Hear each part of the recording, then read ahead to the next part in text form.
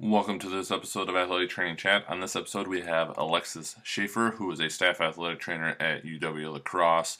Greg, who does the interview, is actually underneath Alexis as her serving as his preceptor. But this is a topic that is becoming, rightfully so, increasingly important, and that is just mental health in general, but definitely in our setting and the setting that Alexis is currently in athletics. Alexis has a strong and deep passion for mental health and is already putting forward a lot of great initiatives within our program that we are thankful for as they get going, but ultimately is looking to go back to school to further her education and be able to provide more in terms of services to student athletes when it comes to their mental health. Great episode, a lot of insight. Alexis has really gone and run with this. It's been fantastic and has a lot of good ideas that can be implemented depending on where you're at. As always, we are powered by Mueller Sports Medicine. Please don't forget to check them out as you start putting in your orders, looking at end of the year things, getting ready for the next semester, and always feel free to send them ideas and thoughts that you might have that could help you do your job better as an athletic trainer. Without further ado, enjoy this episode.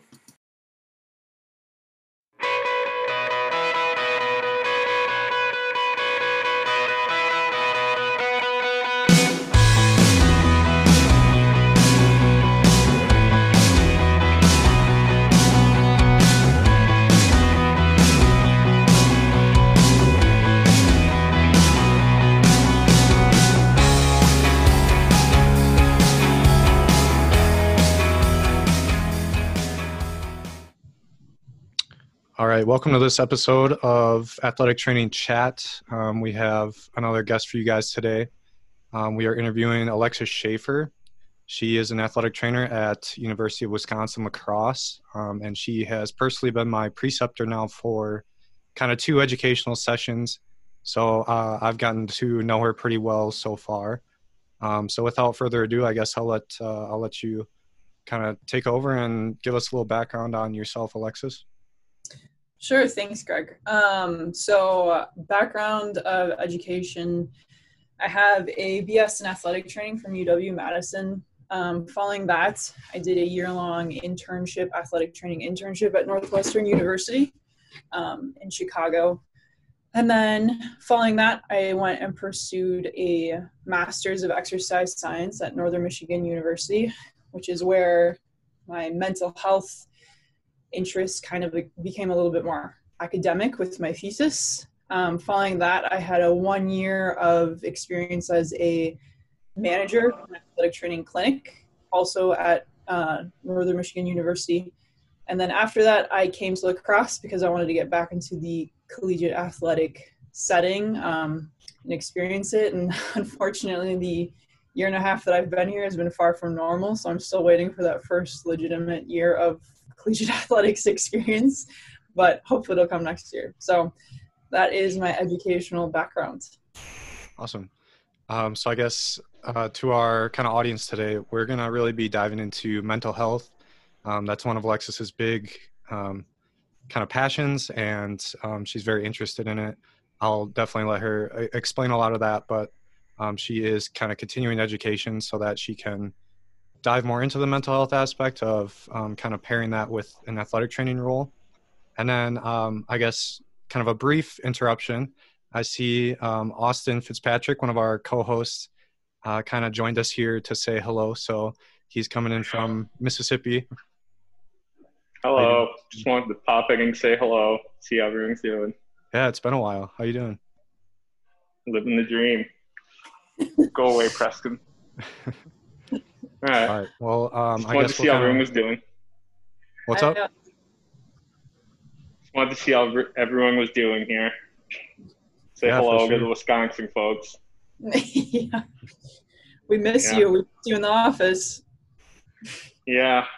I bet Joel's really suffering without me right now. Yeah, he really misses his right-hand man. Uh-huh. All right, well, we have to practice. I just wanted to stop in and say hello. Awesome. Yeah, for sure. Glad you did. Yep, talk to y'all later. All right, thanks. So I guess jumping back into the mental health discussion here, it's been a while since we've heard from Austin, so it's always good to hear from him. Kind of our first question for you is, what caused you to become kind of so involved and become this big advocate for mental health?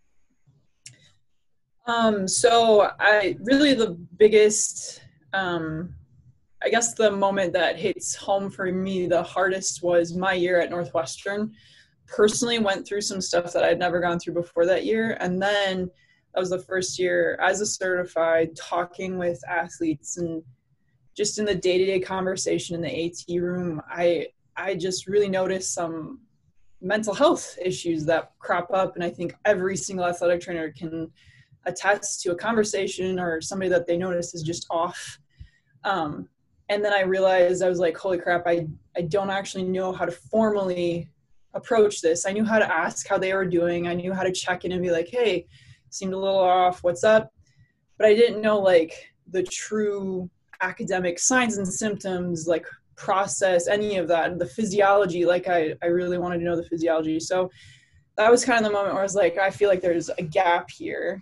And then after that, like I said, when I went and got my master's, the mental health kind of became academic with my thesis. And I just kind of grabbed a bunch of variables that really interested me and threw them together. But it was student athletes' perception of smartphone use and its effects on sleep quality, anxiety, and depression. And so I can honestly say that those kind of variables, the sleep quality, the anxiety, depression, and student athletes really summarize a lot of my interests. And so that kind of just springboarded me into, I took part in a ton of committees. I was on a student athlete mental health committee after that. That turned into an actual school-wide kind of mental health. It was called Mind Your Health push. So between that and then I took a couple suicide intervention trainings, all within the 3 years that I was at Northern Michigan University.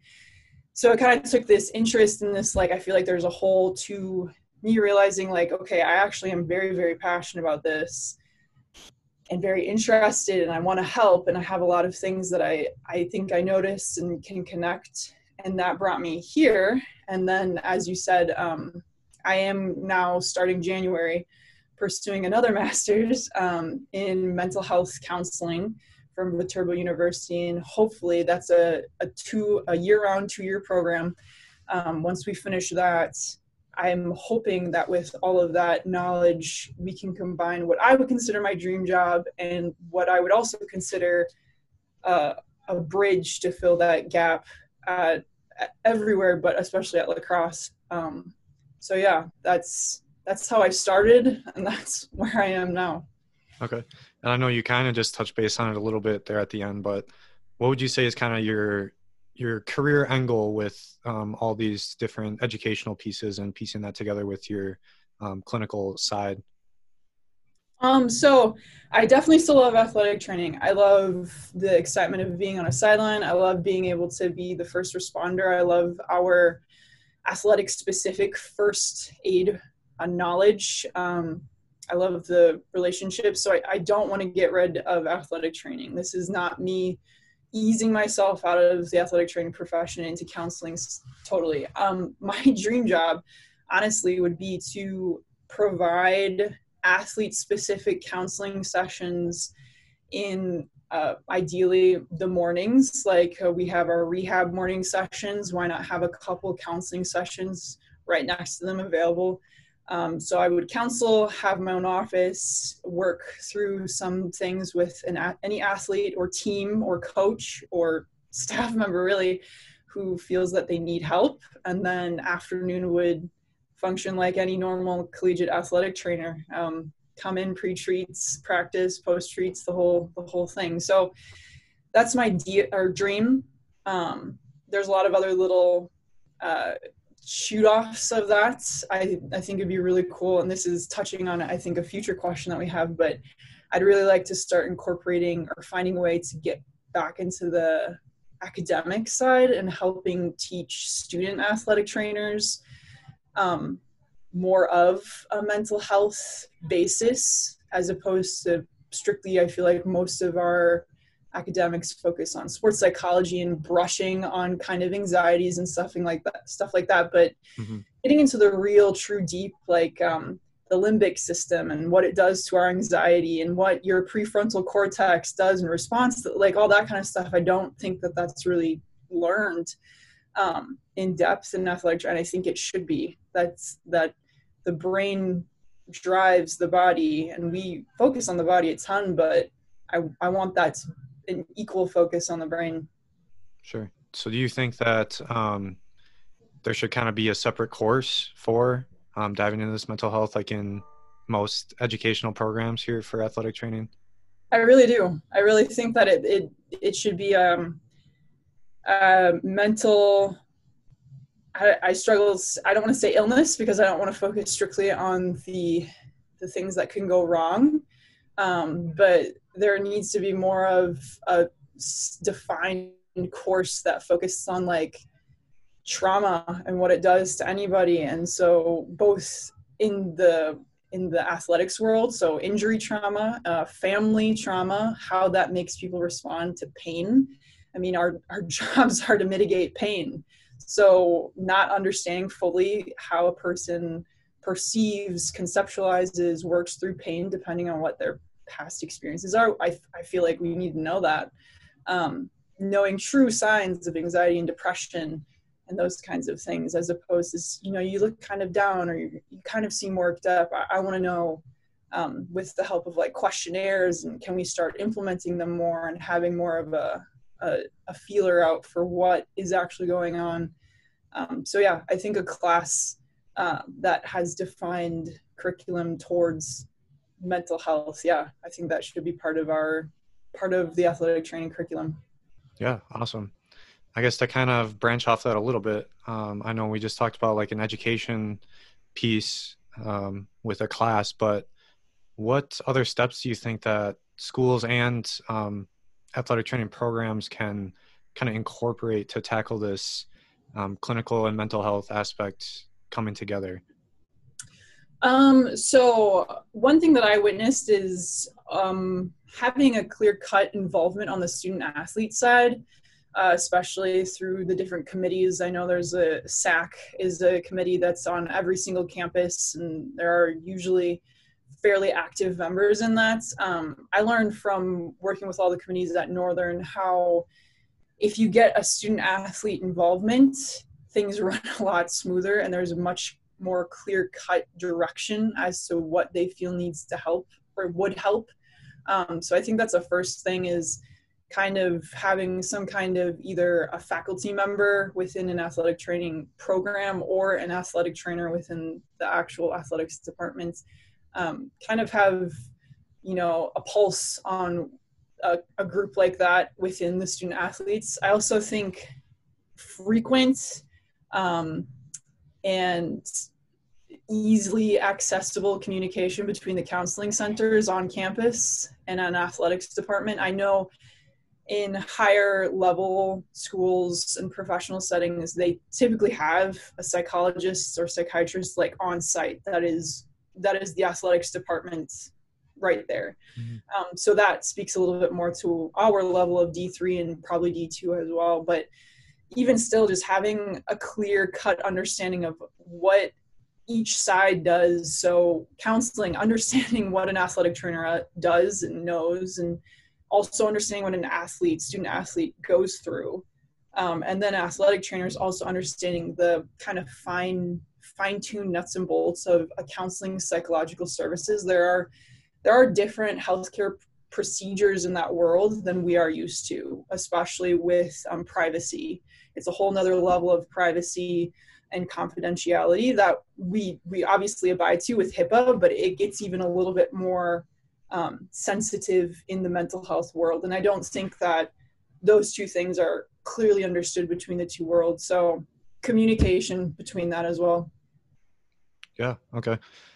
I guess not to completely change the topic here or anything, but I know in like professional sports, there has kind of been a little bit more advocacy lately.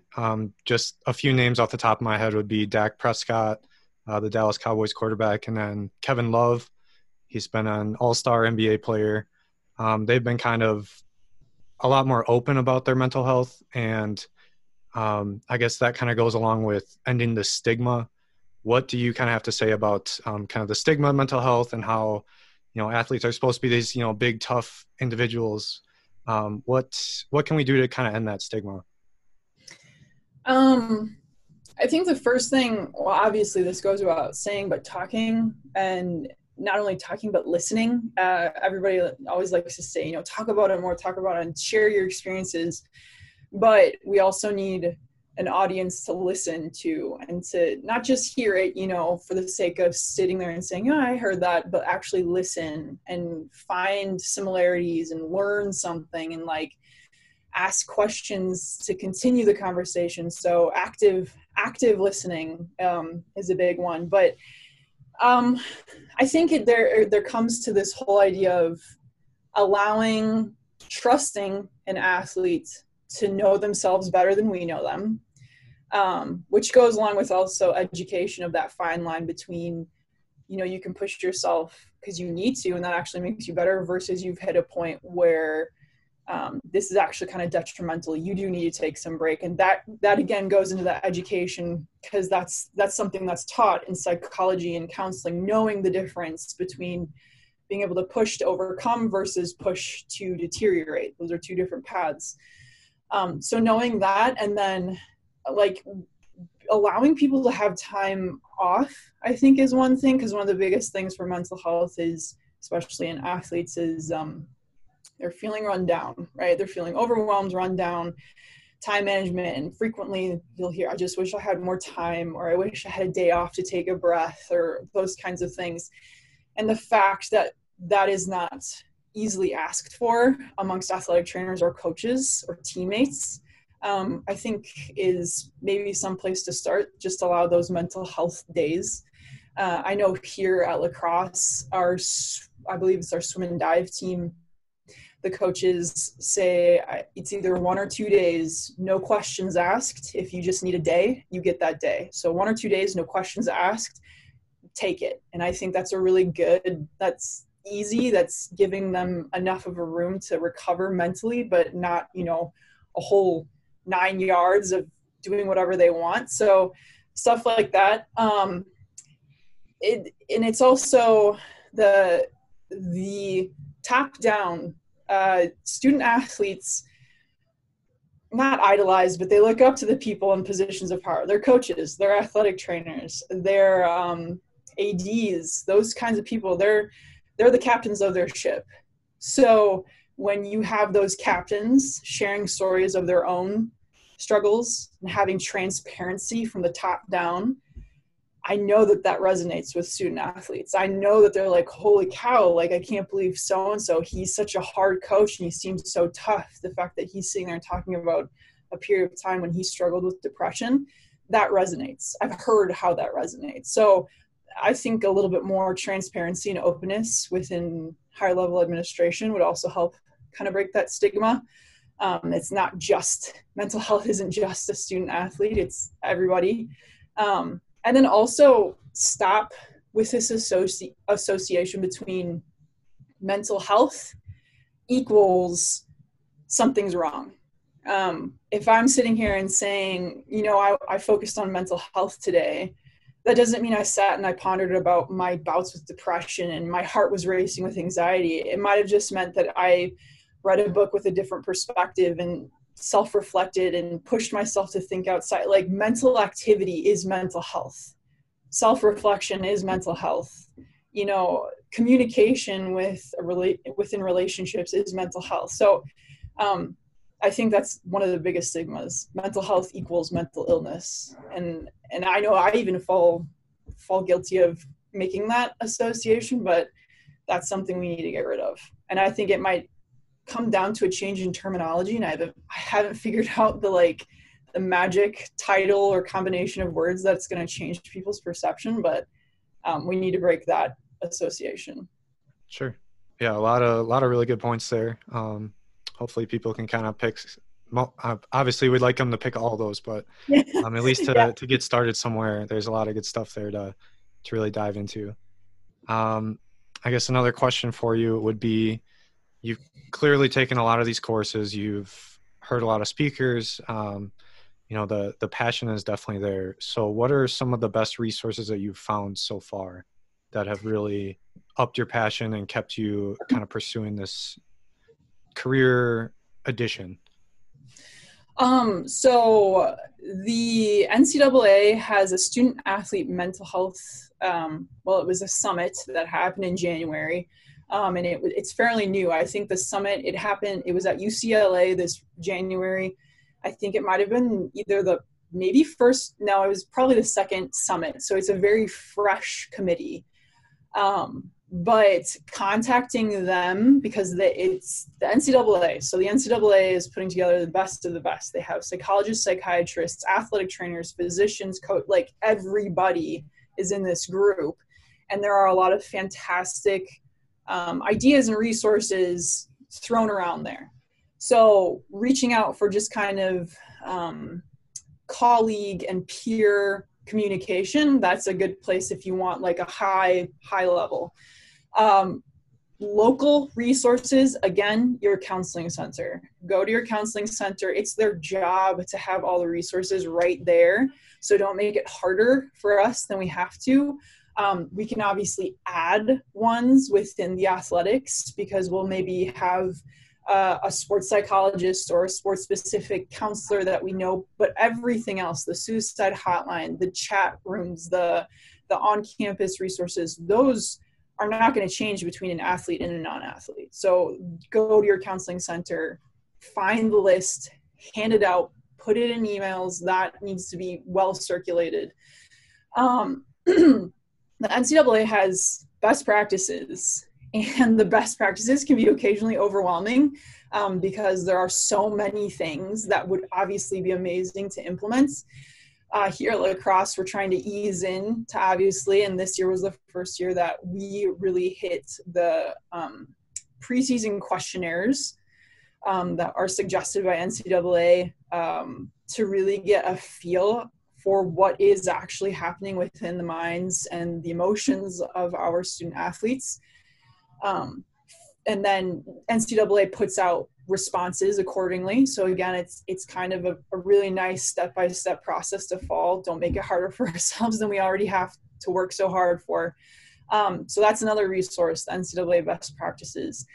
And again, I'll go back to, I go back to SAC a lot just because that's the organization that I know the best. But I know there are other organizations and platforms that captains and people of leadership within the student athletes themselves are part of, and go to that and use that as a resource of information of what is needed or what they're going through, or do they just need a space to vent? Do you need to bring in therapy animals?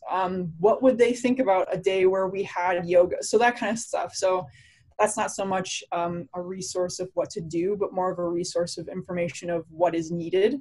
So those are kind of the top ones that are coming to mind and that we've tried to utilize here. Sure.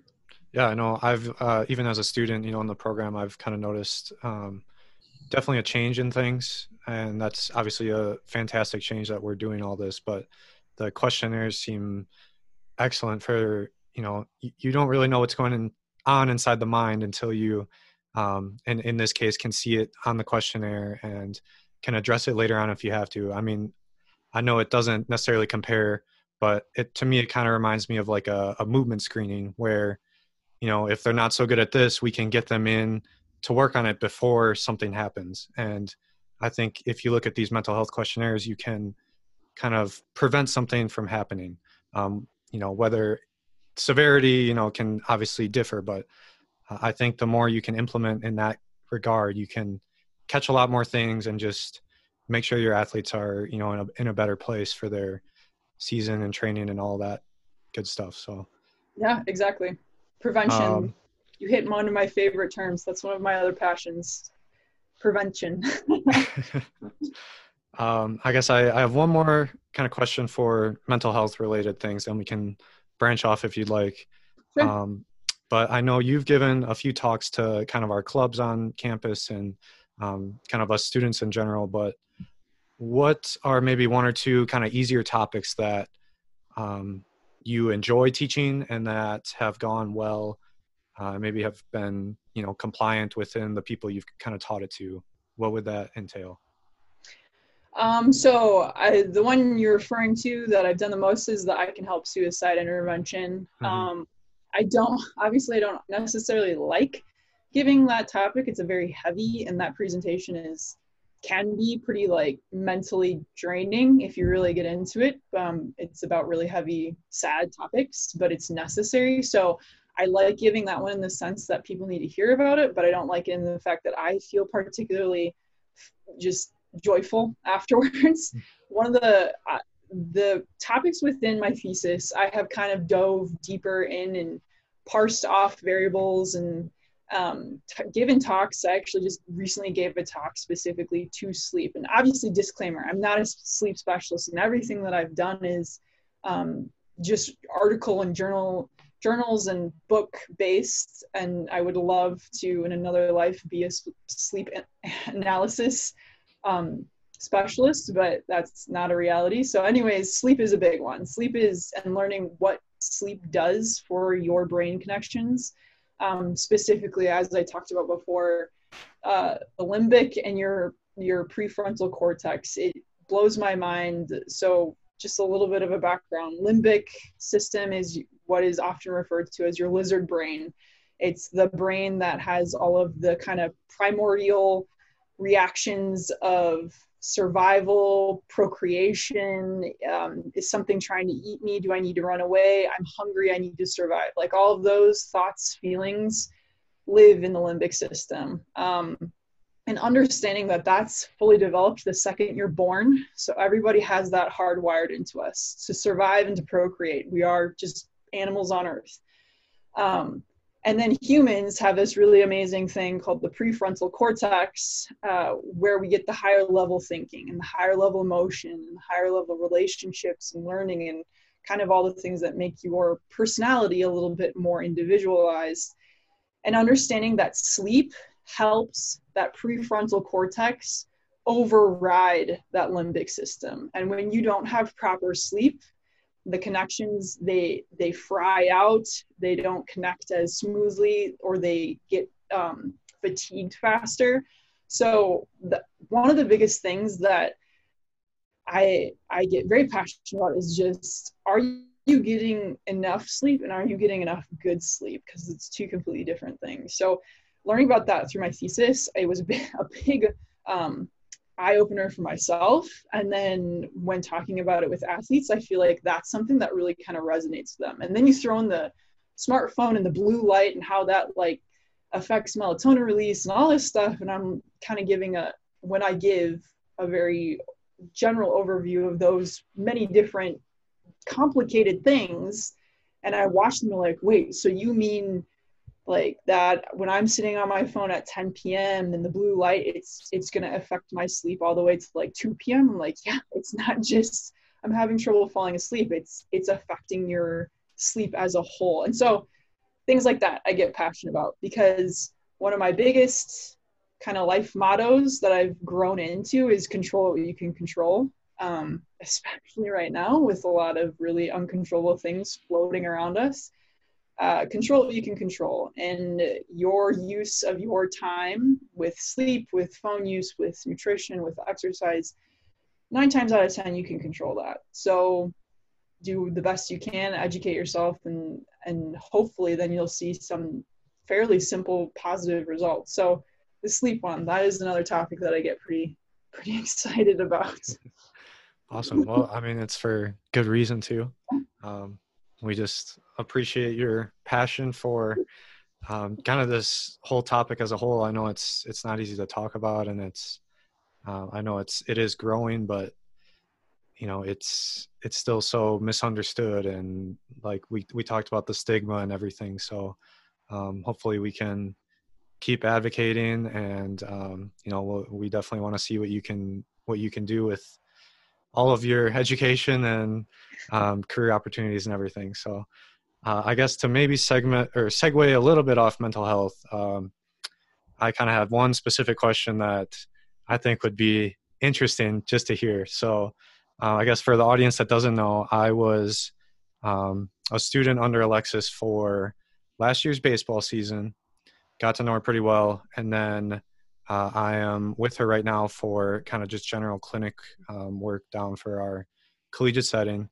And so she is a pretty competitive, or was a pretty competitive soccer player, and she covers soccer and baseball. And I guess I kind of wanted to ask her this, but you played soccer at like this extremely high level. You understand, the game very well. What is it like working with soccer and then with baseball? Because by no means am I saying that you like don't understand the movements or anything. Like, you are very comfortable with that. You have a lot of great shoulder ideas. But the first day of my clinical, she goes, "What does a backwards K mean? What does this mean?" It's like, what is it like working with, a sport that you played for so long, and you're I don't want to say more passionate about it, because I can tell that you're passionate about just sports in general and movement. And you obviously do some great work with shoulders, backs, things that obviously you're going to see in baseball as well. But what has that been like, where you're kind of with soccer and then baseball, and now you kind of catch them in the same day? So I was just wondering if you could provide maybe a little insight on that. So ultimately comes down to athletic trainers are trained in the body, and hits home one of my, if I could suggest something for a young student to really focus on, which is anatomy. Because if you know anatomy, then you know athletes. And something I struggled with, actually. I learned the anatomy, but it didn't stick, so it took some time for it to stick. And now that it's stuck, things aren't obviously quite as simple, but a shoulder is a shoulder, a hip is a hip, and it doesn't matter how they hurt themselves, they hurt themselves. Where I see it struggle is getting the athletes to buy in. And I try to be a very, very transparent person. I hope that people see that when I don't know something, I'm going to ask a question. When it doesn't make sense to me, I'm going to give it my best, but then I'm going to give a disclaimer of, yeah, but this isn't my specialty, or I need to do more research or something like that. So I think getting the athletes to trust you just as a healthcare provider and not as a baseball athletic trainer. Baseball is specifically particularly superstitious. So that's a little interesting, because I know they typically have, their guys that train them and know them, and their arm was this angle and they got it to be this angle and all this stuff. And I'm kind of like, okay, cool. But then I always like to go back then to the basics. I'm a big, core person. If you have a good, strong, controllable from diaphragm down to your glutes, then most things between the arms and the legs work. So I think that's one of my biggest philosophies when going in with a sport that I'm not really 100% sure of, because I'm like, okay, I understand the core. The core is the basis for everything. I don't understand your motion specifically, but if we've got a good core control, I have a feeling that some things are going to resolve themselves. So yeah, soccer, it's just more fun because I can sit there and I can talk stats, and I know, players, and I know defenses, and I know formations, and I know why you just pulled that person out and why we're putting in someone else. I get that for soccer, whereas baseball, I'm kind of like, I have no idea why that pitcher was just pulled. They looked like they were doing really good to me. So but I think it's, again, just asking questions. I asked you that first day, but then I also I asked the athletes too when I'm doing rehab on a field player or a pitcher or a catcher. I'm like, okay, so explain to me, tell me why, like, teach me. Mm-hmm. And I think that also helps them, because they're like, okay, she's being honest and she's asking me my opinion. And I hope that makes them feel then, like they're helping me help them, and that I hope that makes them feel a little bit more involved with their bodies. So yeah, it's interesting. I think I've worked with a fair number of sports that I do and do not understand.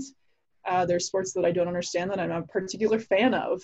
So that also, as long as you care about the person, and I always try to be the athletic trainer who, push comes to shove, I just want to know you as a person, learn about it, learn about you. I don't think it really matters what sport you work with. Sure. Yeah, I was not going to say like hoping you would kind of touch on that, but I guess for anyone that knows Alexis, she's extremely transparent, and you know, I don't think the baseball players by any means take offense to it or anything. I mean, they see the work that you do. They, you know, they get better usually in a hurry after working with you. So I just wanted to kind of get your take on, you know, what the initial dynamic was like, because I got to kind of witness all of it and then the transition to now. And I just kind of thought that would be maybe an interesting thing to touch on. So I still don't really understand what a backwards K and a K means. So. We'll get there. So I guess without, unless you have anything to kind of add, I was going to kind of start our AT Chat 5 questions. So we can just start those questions, because I think the things that I was going to talk about are actually within those questions. So. Okay. Well, yeah, feel free to kind of tangent off whenever you feel it's necessary. So first question for you would be, where do you see athletic training going in the next 5 to 10 years? Oh man. Well, this pandemic has set such an interesting caveat to the whole process. I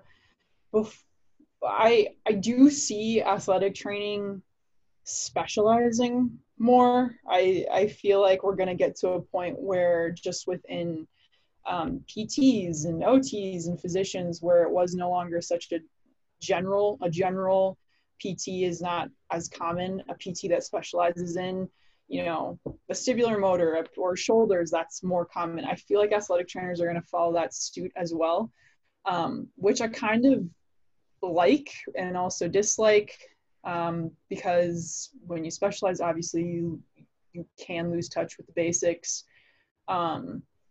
But I also think, for me personally, finding my specialty and figuring out what I love so much within mental health, that has opened up a passion for my profession that I didn't think was there originally. So kind of, as long as you're diligent about still maintaining that basic level of the generalized stuff that makes an athletic trainer an athletic trainer, it shouldn't be a problem. But that's where I see it, specialties for sure.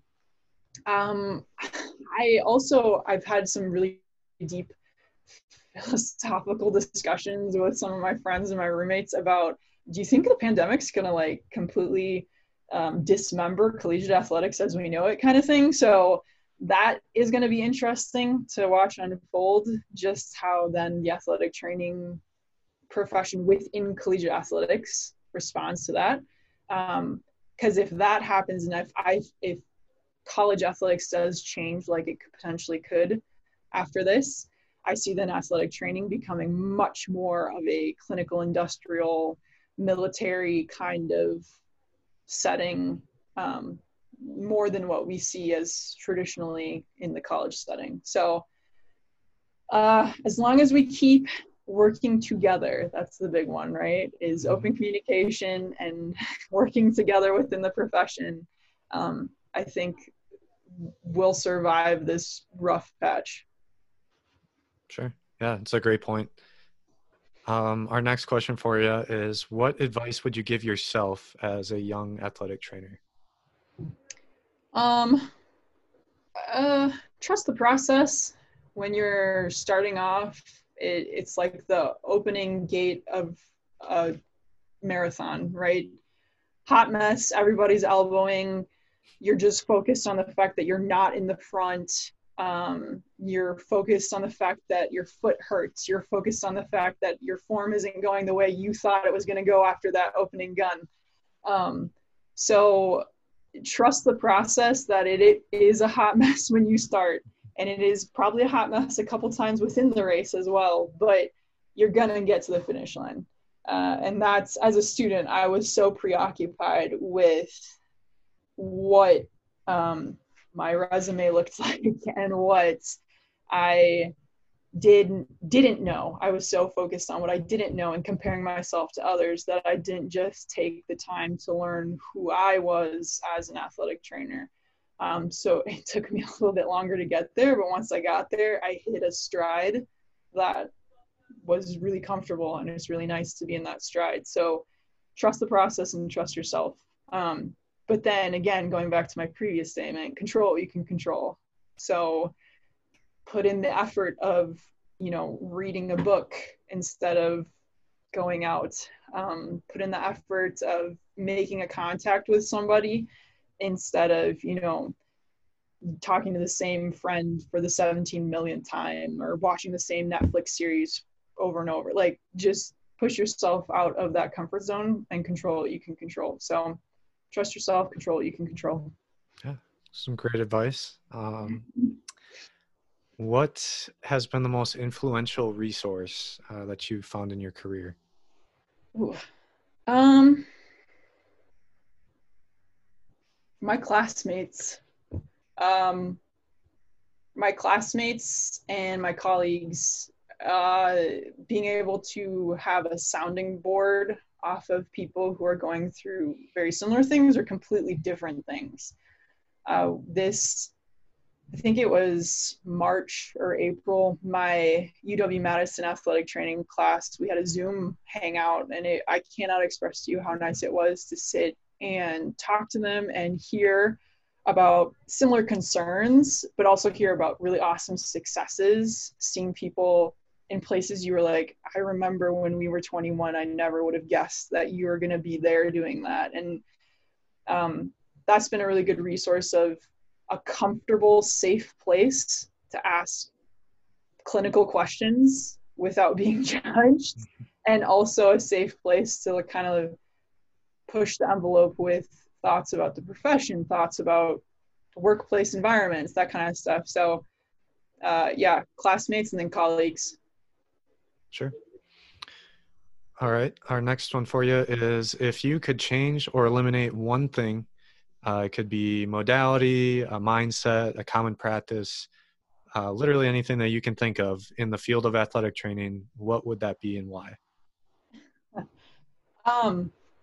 I think that sometimes, and this could be generational, this could be specific to the setting, specific to the school environment, whatever. But I think sometimes athletic trainers come up with an inferiority complex where we have worked so hard to gain footing within the medical world. We have worked so hard to get sports physicians and sports metaphysicians and orthopedics and nurses and PTs to be like, to stop saying what is an athletic trainer and to know what an athletic trainer is. And it's by no means been a fun process, and it's still happening all the time everywhere. But sometimes I feel like we go into situations with chips off our shoulder, and maybe just set up relationships within the medical world as we're the underdog. Even if you are the underdog, you don't need to come in thinking you are the underdog. It's kind of like a self-fulfilling prophecy then, right? So coming in, just doing, again, everything within your power to present, be educated, carry yourself and communicate like a highly professional medical professional, we're going to be fine. We are fine. We've made it this far, so let's just keep doing it. So not so much, and I'm not saying obviously sitting and pitting professions against each other is anybody's goal. I just think it kind of innately happens. So more openness and more communication. I would love to see, and not just athletic trainers. The athletic trainers don't have to be the ones that spearhead this, but just conferences and summits where all medical professionals are present and all down to dentists, psychologists, sports med, oncology. I just feel like athletic trainers, I just feel like we all have so much overlapping and in common and are all struggling with the same things, but we don't like to communicate it. There is strength in numbers, and there is power in recognizing each other. So occasionally we need to drop the inferiority complex and just be like, hey, we're one of them. Let's relax and just do our thing. Sure. Yeah, no, that's an interesting point, but I think a good one to make for sure. So kind of our last AT chat question for you here is, what does being an athletic trainer mean to you? To me, it means to be an advocate of a population of people, whether it's athletes, whether it's industrial workers, whether it's military, whether it's working in a clinic with sports medicine patients. It's being an advocate for someone who was utilizing their body as a tool, and using what we've been given to get to do work in life, and making sure that that tool that we all have is its healthiest that it can be.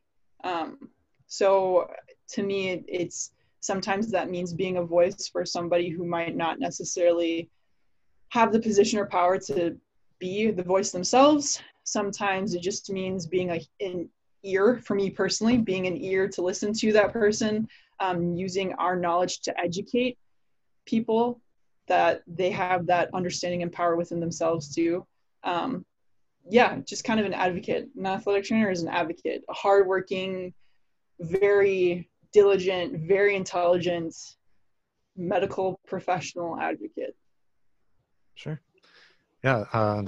Another great answer. I know a lot of people can attest to that. And, it's a gritty group of people. I think that, we kind of have a lot of different avenues that we can choose to go down, but at the end of the day, we all share kind of the same passion, the same healthcare, desire to be that person that gets to help out when necessary. So do you have anything else to add? I know we kind of covered a lot of different things there, but I'll let you kind of turn it over here at the end. No, I think we hit on mostly everything that's coming to mind right now. So good questions.